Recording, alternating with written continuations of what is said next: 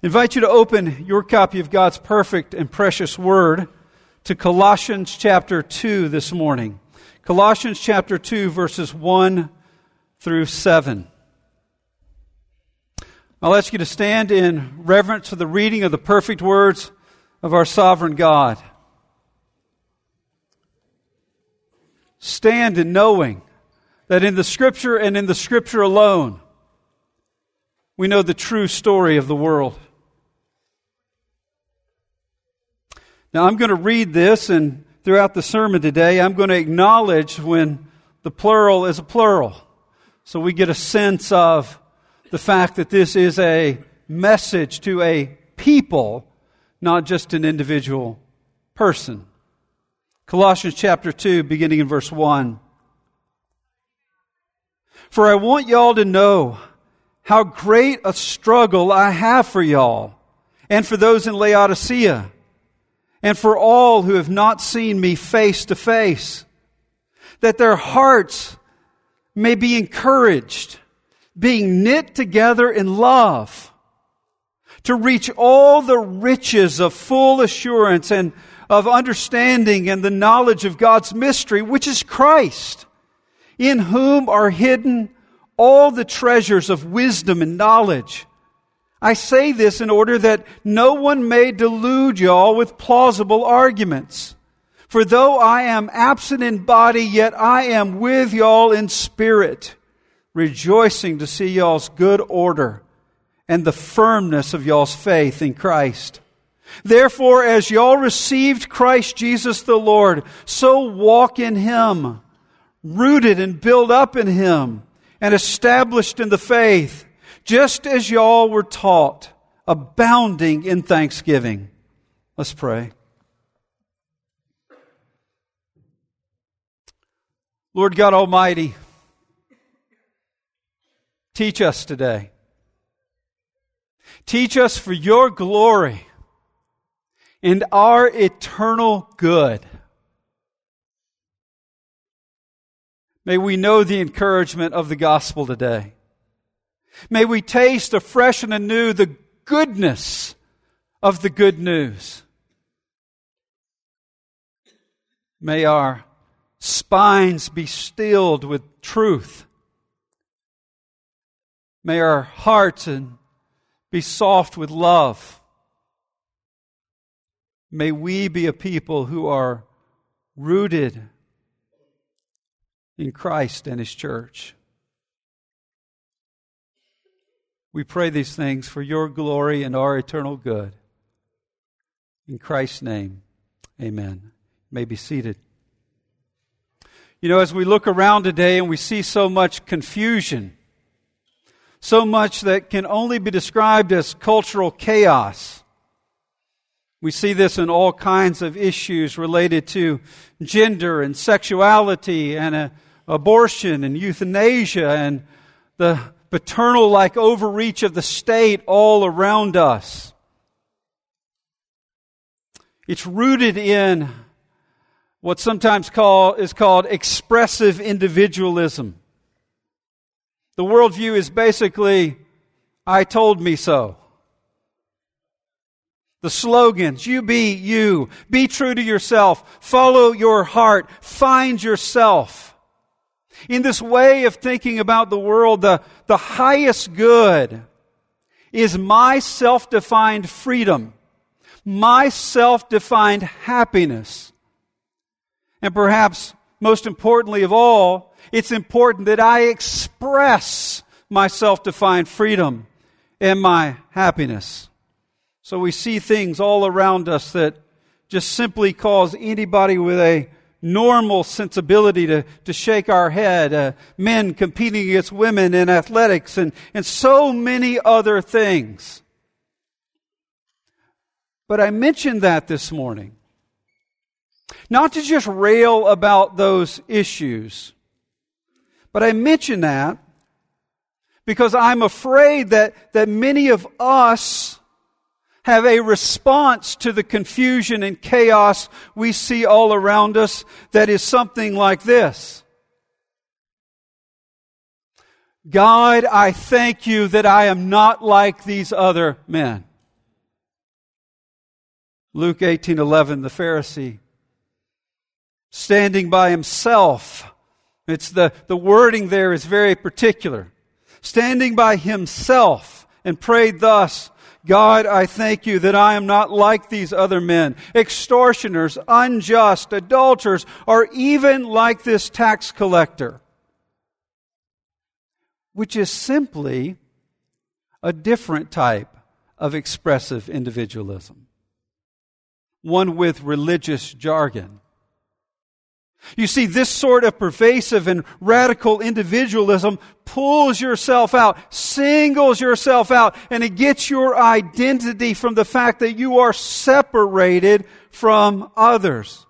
And it says, look what I have done. Look who I am. Look at what I say. Look at what I do. Brothers and sisters, that is expressive individualism. I thank you that I am not like these other men. One of the things that Jesus saves us from is this kind of radical individualism. One of the things that Jesus saves us from is from this dead-end notion that we can provide what we need through our own self-defined self-expression, which is really just self-absorption, whether it comes in religious jargon or not. The word for it in the Bible is pride. Expressive individualism is a manifestation of human pride. God opposes the proud and gives grace to the humble. The text tells us that the religious figure in Luke 18 is the one who singles himself out, and a couple of verses later, there's one who cries out, God, be merciful to me, a sinner. Have you ever noticed that when Jesus was with the disciples, it's one of their better moments before His crucifixion and resurrection. And He said that there would be one who would betray Him. And the text tells us in Matthew 26:22, they were very sorrowful, and that they began to say one by one, is it I, Lord? Is it I, Lord? Now that is an honest way of seeing yourself. You see, you and I can shake our heads at expressive individualism that is a part of a culture that we reject. But the answer to that is not our own expressive individualism with a culture that we prefer. The Bible does something radical. It calls us in Christ to see ourselves in Christ and in the body of Christ. It calls us to reckon ourselves from that point forward, not in the singular, but the plural. You see, we have no place for pride because anyone who is saved 100% because of the sovereign grace of God in Christ Jesus. We can't look at any sinner and say, I am better than you. He saved us from that. We can't look at anyone else. What we need is sovereign grace, and in Christ, that's what we have. But He has also placed us in a body of people like us, who are sinners, whose only hope is found in Christ. And now we live in this community of the adopted children of God, who are only there by His absolute sovereign grace. And we live in the plural. You see, the body of Christ in the Bible has a local expression. It's called the church. And we are to all live in these communities. The call to love Christ in the New Testament also includes how we love Christ and how we grow in our love of Christ. And we do so by loving the church. If Christ is the head and the church is the body, how foolish would it be to say, I love the head and have nothing to do with the body? You see, it's partly because this plural identity, the importance and priority of the church, is so pervasive in the Scripture that we often miss it. It is so pervasive that what we do is not just point out a text here or a text there. Do not forsake the assembling of yourselves together, as some are in the habit of doing. Yes, that's an important text. But that's just a text that is expressing what the entirety of the New Testament is calling us to.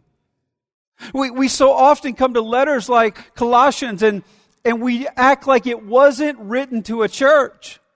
And it's not written in the plural. We act like it can be lived out apart from the community that it's called to be lived out in. We individualize everything because we are more gripped by this expressive individualism than we would like to believe. See, this, like so many other letters, is meant to be heard, understood, and applied in the plural in light of the church. Chapter 1, verse 2, Paul says, to the saints and faithful brothers in Christ in Colossae, that is the church, grace to y'all and peace from God our Father. In verse 18, and He is the head of the body, the church, speaking of Christ here. He is the beginning, the firstborn from the dead, that in everything He might be preeminent. In chapter 1, verse 24, Paul says, now I rejoice in my suffering for y'all's sake. Who is the church? And in my flesh I am filling up what is lacking in Christ's afflictions for the sake of His body, that is the church. Paul says, I rejoice in my sufferings as long as they build up the church. That's how important the church is. He goes on to say at the end of verse 27 down through verse 29, Christ in y'all, the hope of glory. Him we proclaim, warning everyone and teaching everyone with all wisdom, that we may present everyone mature in Christ. For this I toil, struggling with all His energy, that He powerfully works within me. Do you hear? All of that is about the church, the love of the church, the willingness to suffer for the church. The church is rightly described as the group of people whom it can be said, Christ in y'all, the hope of glory. Now, in the section we're looking at today, Paul points us to a family, a treasure, and a tree. First of all, a family. Look at the first two verses. For I want y'all to know how great a struggle, the word is agon, we get the word agony, how great an agonizing I have for y'all and for those at Laodicea about 10 miles away, and for all who have not seen me face to face. Now there's so much here. He just talked about proclaiming Christ and toiling, that is laboring, growing weary, struggling. That's the word agony again. Agnizomai, struggling with all his energy. And now he tells them, the church at Colossae, he's never been there, but he wants them to know, I have been agonizing for you. He doesn't desire to tell, he desires to let them know, don't want to just instruct you at a distance. I am agonizing for you. Within my soul, I am longing for you to stay on the right path. He longs for them. He agonizes over them. He doesn't simply love the church as an abstraction. He loves the church with problems and people. That's actually redundant. There are the problems because there are people. 1 Corinthians is the most messed up church in the New Testament, and honestly, it's the most messed up church I've ever heard of, and that's saying something. And Paul pours out his heart, and he recognized that there's a remnant of believers. He calls them the saints of God. See, there's a love for the church, not as an abstraction, but to get your hands dirty and agonize over a people, and he always longs to see them face to face. Paul has a theology of face-to-faceness. He's always longing not just to write to these people, but everybody he wants to see face to face. The face-to-faceness of the church is what makes the gospel visible. All of us in our homes just getting some instruction, watching online, is not the face-to-faceness that makes the gospel visible. This is. You see, there is a reality of personalness about what we are doing here. And that's why Paul is constantly mentioning this. And in fact, all of this is rooted in the beatific vision. The vision of beauty that we all long for in the end. 1 Corinthians 13:12. For now we see in a mirror dimly, but then face to face. Meaning face to face with the glory of God in a new heaven and new earth. Face to face with the glory of Christ. I wonder, do you think that promise can be fulfilled on a video screen? Do you think we're going to be ushered into the new heavens and new earth? And what has been called the beatific vision, the beauty of seeing God, is going to be on a screen? No, it says it is face to face. Do you see this longing? You know, oftentimes it's the coach that is hardest on his players that the players end up in the long run have the most affection for. If the players know that coach is actually really for them. Same way with parents. The parent who is harsh but is emotionally withdrawn almost always creates rebellious children. The parent that is really tough but is obviously in there and it's so clear they're sacrificing for their children produces something often that is very beautiful. Paul says, listen, I'm going to write to you. I want you to get on the right track. I am agonizing for you. I long to see you face to face. And then look what he says.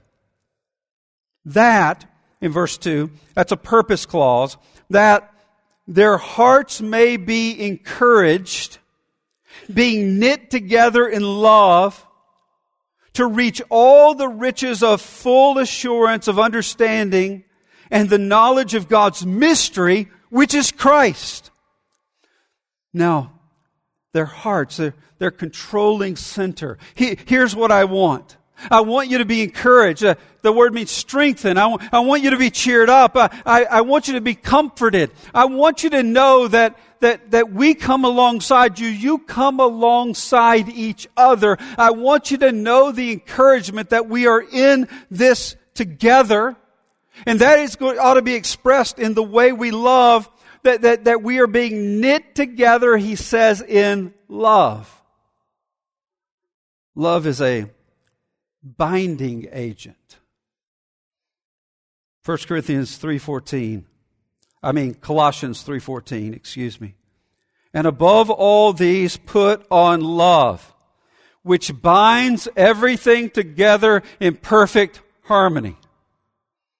Knit together in love. Hearts that are knit together in love. Put on love, which binds together in perfect harmony. You see, the church is this glorious place where people that are so very different gather together. But their gathering together is not superficial. Actually, it's the deepest sort of thing. Deeper than, if my family had a family reunion, and you guys could pay per view it, you would want to do that. Now, we've never had a family reunion, and I don't anticipate it. But let me say that in my family, a lot of people are really different. I mean, but there's something that binds us together. What? We're family. In the church, it's a greater bond than that.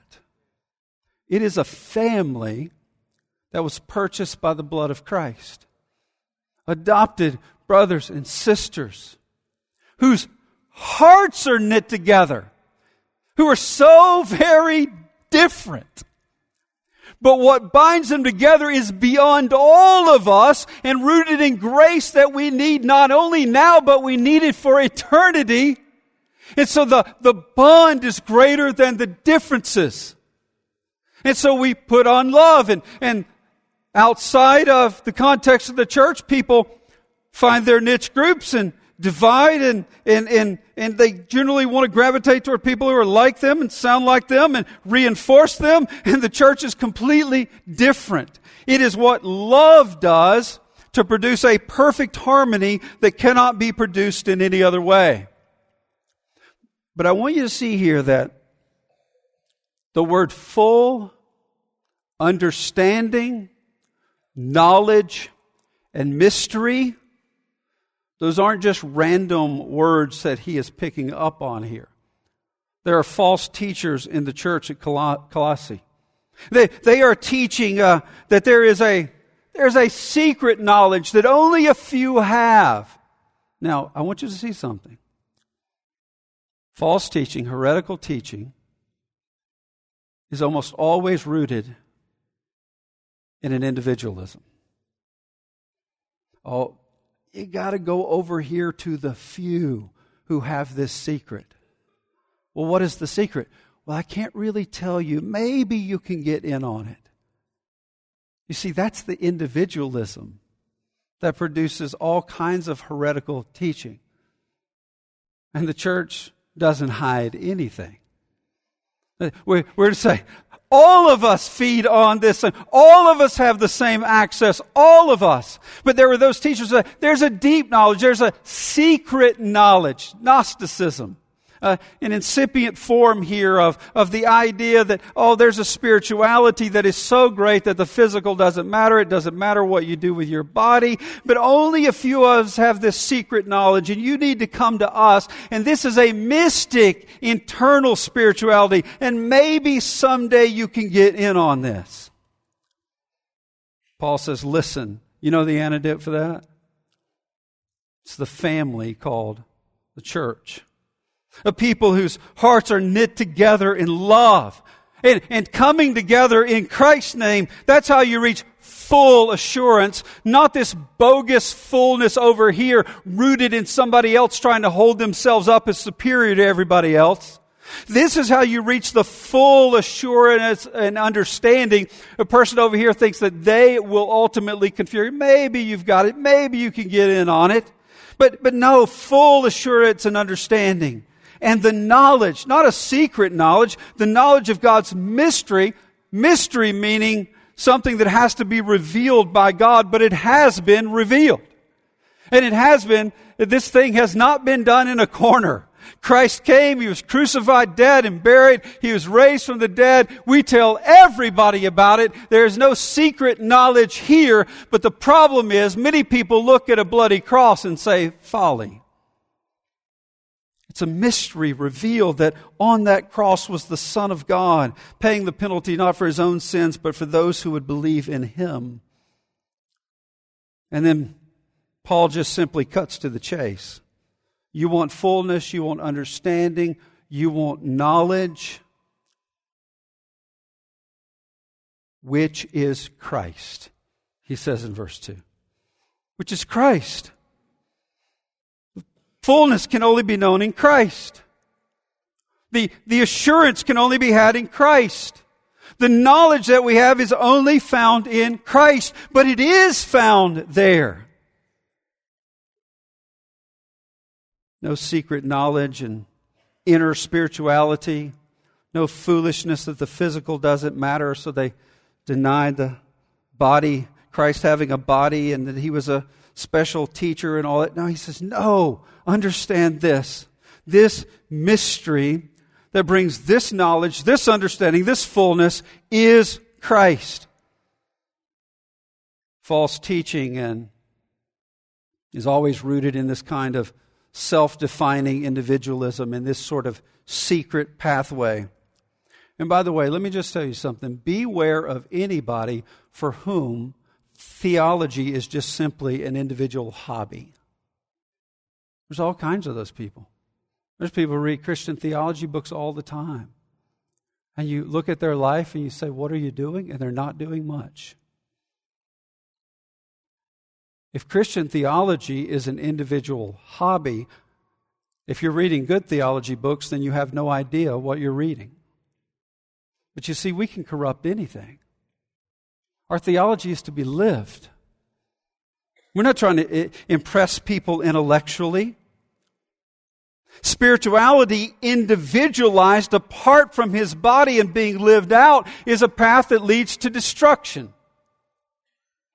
You are not a faithful disciple because you read a lot. You're not a faithful disciple because you know a lot. The test of whether you actually understand and know is whether it draws you to where Christ would have you to be drawn.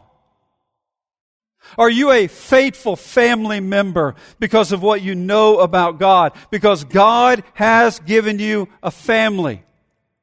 And in that family, it is to be a place where you grow in love, where hearts are knit together. Flesh and blood people who likewise claim the blood of Christ as their only hope and the empty tomb. And we can grow together in understanding this mystery, which is Christ. This is where it happens. Family knit together. By the way, when you think about families and you think about marriage, by the way, marriage is a picture of the relationship between Christ and the church. Christ and the church is not a picture of marriage.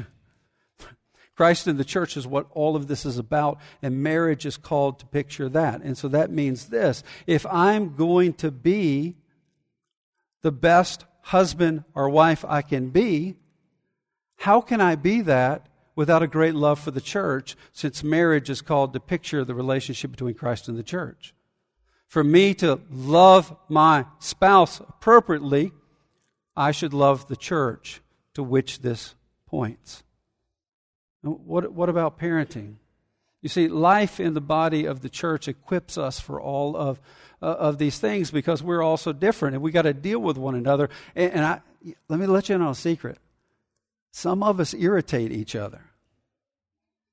But that doesn't mean we can't serve Jesus together. Right? This is the way families work. We love each other beyond our preferences.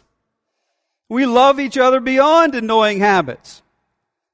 Like when you're a pastor and you say from the pulpit that you have this weird thing where you hate pencils and people start mailing you pencils. That's not right. That's not what Galatians 6:6 means when it says, share in all good things with him who shares the word with you. But it's not just a family. He also points us to a treasure. Look with me at verses 3 through 5. Verse 2 ended, which is Christ. Verse 3, in whom are hidden all the treasures of wisdom and knowledge. You want wisdom and knowledge? Don't listen to those voices that want to de-center Christ. No, all of the treasures of wisdom and knowledge are in Him. All that is deepest in God is summed up in Christ. It's available to all who are in Christ. Now, this language here, it's not saying here that these treasures of wisdom and knowledge are hidden from the church. It's that they are hidden for the church.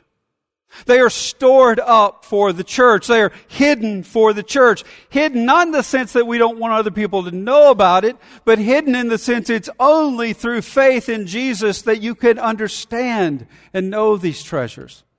John Calvin puts it like this. He says, however, that the treasures are hidden because they are not seen glittering with great splendor to some, but do rather, as it were, lie under the contemptible abasement and simplicity of the cross. For the preaching of the cross is always foolishness to the world, as we have found stated in 1 Corinthians chapter 1, verse 18. But for those who are in Christ, we spend our lives marveling at the treasures of Christ, growing in wisdom that's only found in Him, growing in knowledge that's only found in Him. We are mesmerized by the wisdom and knowledge that is rightly described as a treasure in Him. Notice the word that it used. You have all of the treasures of wisdom and knowledge. There is absolutely nothing you need for eternity that you do not have in Christ. Nothing. Nothing. The most simple person, by faith in Christ, appropriates wisdom and knowledge that people with PhDs do not have. There is nothing that you need that you do not have in Christ. Now, he says this because these teachers in the church, and they're always out there, come with these, verse 4 it says it, I say this in order that, here's the purpose clause, that no one may delude, the word means deceive or cheat. No one may delude y'all with plausible arguments, with enticing arguments, with fine-sounding words. You see, that was the problem. That was the danger in the church. With is the means of deception. Delude you with fine-sounding arguments. Now, the reason this is so important is because these arguments are fine-sounding arguments. So how do you keep away from them? Well, that's the whole message of 1 Corinthians. I determined to know nothing among anyone but Christ and Him crucified. Anything that decenters Christ, even if it uses the language of Christ and appropriates the language of the Bible, the language of church, anything that decenters Christ is to be avoided and rejected. Well, the teachers in the church, oh yeah, you need Christ and all of that, but what really is going on here is this. Whenever anybody says, yeah, you've got to have Christ, but what really, shut the door. People appropriate Christ for everything. Their kooky diets, people appropriate Christ for their political view, people appropriate Christ for all kinds of things. But understand, we have all kinds of views because of who Christ is, but what is at the center is none of those things, it is Christ. We always point to Christ. There are all kinds of arguments that if we are not being tethered in a family relationship, being knitted together in love, growing in the mystery of God, which is Christ, if we're not doing that, we can be tempted. These things are all around us, and oftentimes they use Christian vocabulary. Notice Paul's encouragement in verse 5. For though I am absent in body, yet I am with y'all in spirit. Beautiful. I'm with y'all. I'm not there, but I am agonizing with y'all. I am laboring with you. You know what this is like. My wife has been away with her mother this week. They're getting results of chemo and radiation that she's been taking, and I wasn't very hopeful. And we've just been laboring and longing and feel almost like we're there because we've been so in tune. And praise God, they said she was cancer-free. But that's not always the case. But you know what it means to be somewhere else, but still to be with someone. That's what Paul says here. Notice there's nothing detached here. These relationships are not transactional. His heart, his burden, his spirit, human spirit here. Yet I am with y'all in spirit. Then verse 5, rejoicing to see y'all's good order and the firmness of y'all's faith in Christ. I love this language here, rejoicing to see. Rejoicing and beholding.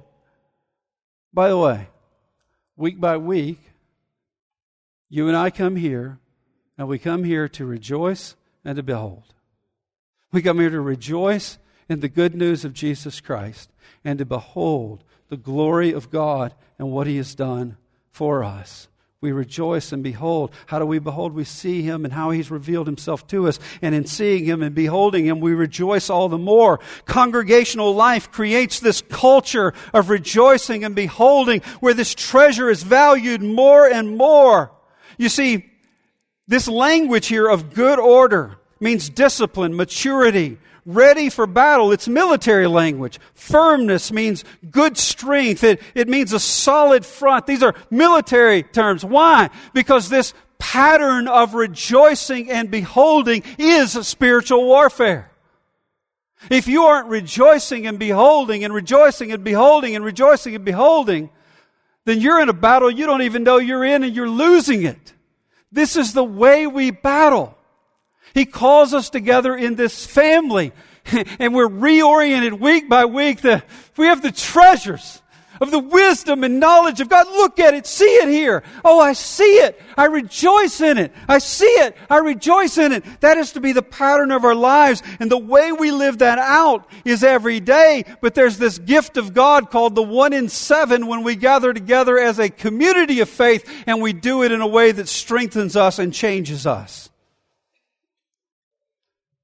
When your life is rooted in that rhythm, then fine-sounding arguments that decenter Christ sound as empty as they really are. In fact, the offering is sad compared to the real treasure. The community of the kingdom of Christ, the church, is a family with a shared treasure. And it is like it says here in the last couple of verses, a tree. Look with me beginning of verse 6. Therefore, Paul says, in light of Christ, the family that you're a part of, knit together in love, the riches that you have of knowledge and wisdom, therefore, as y'all received Christ Jesus the Lord, so walk in Him, so live in Him. So conduct your lives based on Him. You received, so walk. You received, walk it out. You received who? Christ Jesus, the Messiah, the Savior. It says the Lord. He's the Lord of the cosmos through creation. He's the Lord of service through the incarnation. He's the Lord of redemption through the cross. He's the Lord of life through the resurrection. He's the Lord of the church through the gift of the indwelling Spirit. He's the Lord of the new heavens and new earth through His sure return. He is the Lord. Y'all received Christ Jesus. Walk in Him. Why would you trade anything for the Lord of creation? Why would you trade anything for the one who comes in the incarnation, the cross, the resurrection, who gives the gift of the Spirit and who will return and consummate His kingdom? Listen, go back to first things. You received Him. You received Him to walk in Him. Verse 7. Rooted and built up in Him and established in the faith. By the way, that in Him, it's found in verse 9, twice in verse 10, in verse 11, in verse 15. In Him, in Him, in Him. This is all and only in Him. Who? Tells us in chapter 1, the one who is the preeminent one, the one who is supreme above all things. We have all of this in Him. What you have in Him, what you have received in Him, walk it out. Be rooted in that. This language of rooted here, be deeply planted and keep drawing nourishment day by day. Keep those roots going down lower and lower and lower. Keep drawing on Him. Keep depending upon Him. The way you gain the nourishment is by keeping on coming to Him. You see, when we just sort of give a passing sort of head nod to Him, and we only come to Him in certain moments where we know we really are needy in those moments. That's not the way we're called to live. Our roots are to go deeper and deeper and deeper, and it's to make us sturdier and sturdier and sturdier.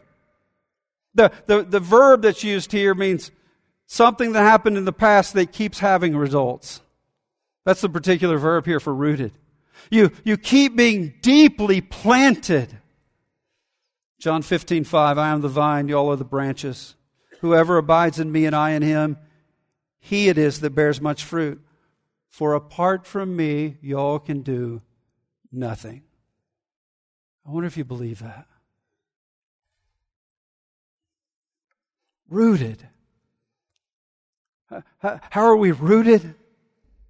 We're rooted as we seek Him, the head. What is the way we do that? We live within the context of the body and we walk in Him together. We're rooted, built up in Him. It could be mixing metaphors the way He does in Ephesians, and this is the foundation of a building that when the building goes on it settles even more. But it's also language here that is sometimes used for what is rooted. What is rooted is also built up. But it doesn't really matter. The picture is the same. There has to be a solid foundation, and there has to be something that causes you to be firm, that other people don't even see. It's that you're rooted in Christ. And that means that you're rooted in the church. You're not the only branch that is rooted in Christ. He says here, established in the faith, confirmed in the faith, rooted, built up, established. He says, just as y'all were taught. And then notice this at the end. Abounding in thanksgiving. Overflowing in thanksgiving. He doesn't say here that this picture is that occasionally we could muster up thankfulness in the midst of our discontent. Abounding in thanksgiving, overflowing in thanksgiving. We can't help it because of who He is, what He's done, what He's given us, and where He has placed us in this community of love with the treasures of wisdom and knowledge and the firmness that He's given us to be rooted in Him. Apart from Him, we could do nothing, but we are not apart from Him. Therefore, we are to be abounding in thanksgiving. It's probably also false teachers use the language of abounding and having an abundant life that they give through this secret knowledge that they have. He says, no, we abound in thanksgiving as we are rooted in Christ, as we are built in Him, as we're established in the faith. That is the faith of the gospel. Nourishment day by day. Now, I love this Pauline habit he's got. So he says, walk in Him, rooted in Him. You have a firmness in which you can't be moved by anything that shouldn't move you.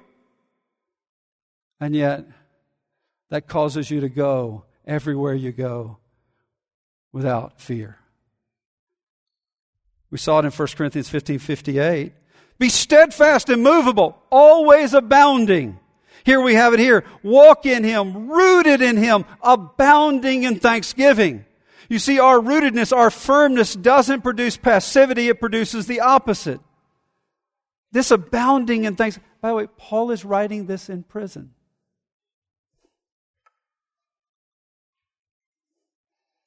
What gospel power abounding in thanksgiving, no matter what, displays.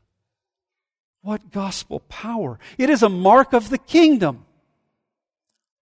Now, we've got to get by this thing where we tell ourselves, yeah, it says to be thankful, and I know you're supposed to. Nobody really is thankful, all the time, and so that's not reality. So occasionally I'll muster it up. Now, it is true, nobody is thankful all the time. It is not true that you couldn't be. God has given you everything you need to abound in thanksgiving. If you do not, it is not a problem with not having what you need to abound in thanksgiving. It's a choice not to do so. He says, y'all started in the gospel. continue in the gospel, and abound rejoicing in the gospel. That's the way to live. Now, do you see this? These images that he gives us are so powerful. They teach us about the blessings he has for us and who we are to be as a people in response to them, a family, a treasure, and a tree. Now, there's no room in these images. A family is not one. You by yourself are not a family. He's given you a family. Live in the family. Love the family. Have your hearts knit together. A treasure. He hasn't just given you a treasure. We all have access to this treasure, and it never runs out, and it's more than any of us could ever imagine. And we only realize the wonder and the glory of the treasure as we partake of it together. And a tree? Do you really think you're the only branch? If you're the only branch, it's a dead tree. It's the wrong tree. Do you see what he's doing with this image? He's trying to strengthen them to face what they need to face. And he does that by pointing to Christ and his church, rooted in the love of Christ and rooted in the love of the church of the Lord Jesus Christ. Let's pray. Lord, help us to respond to the truth of your word. Help us to apply it to our lives. Help us to know what it means to live this out for your glory and our eternal good. In Jesus' name we pray. Amen.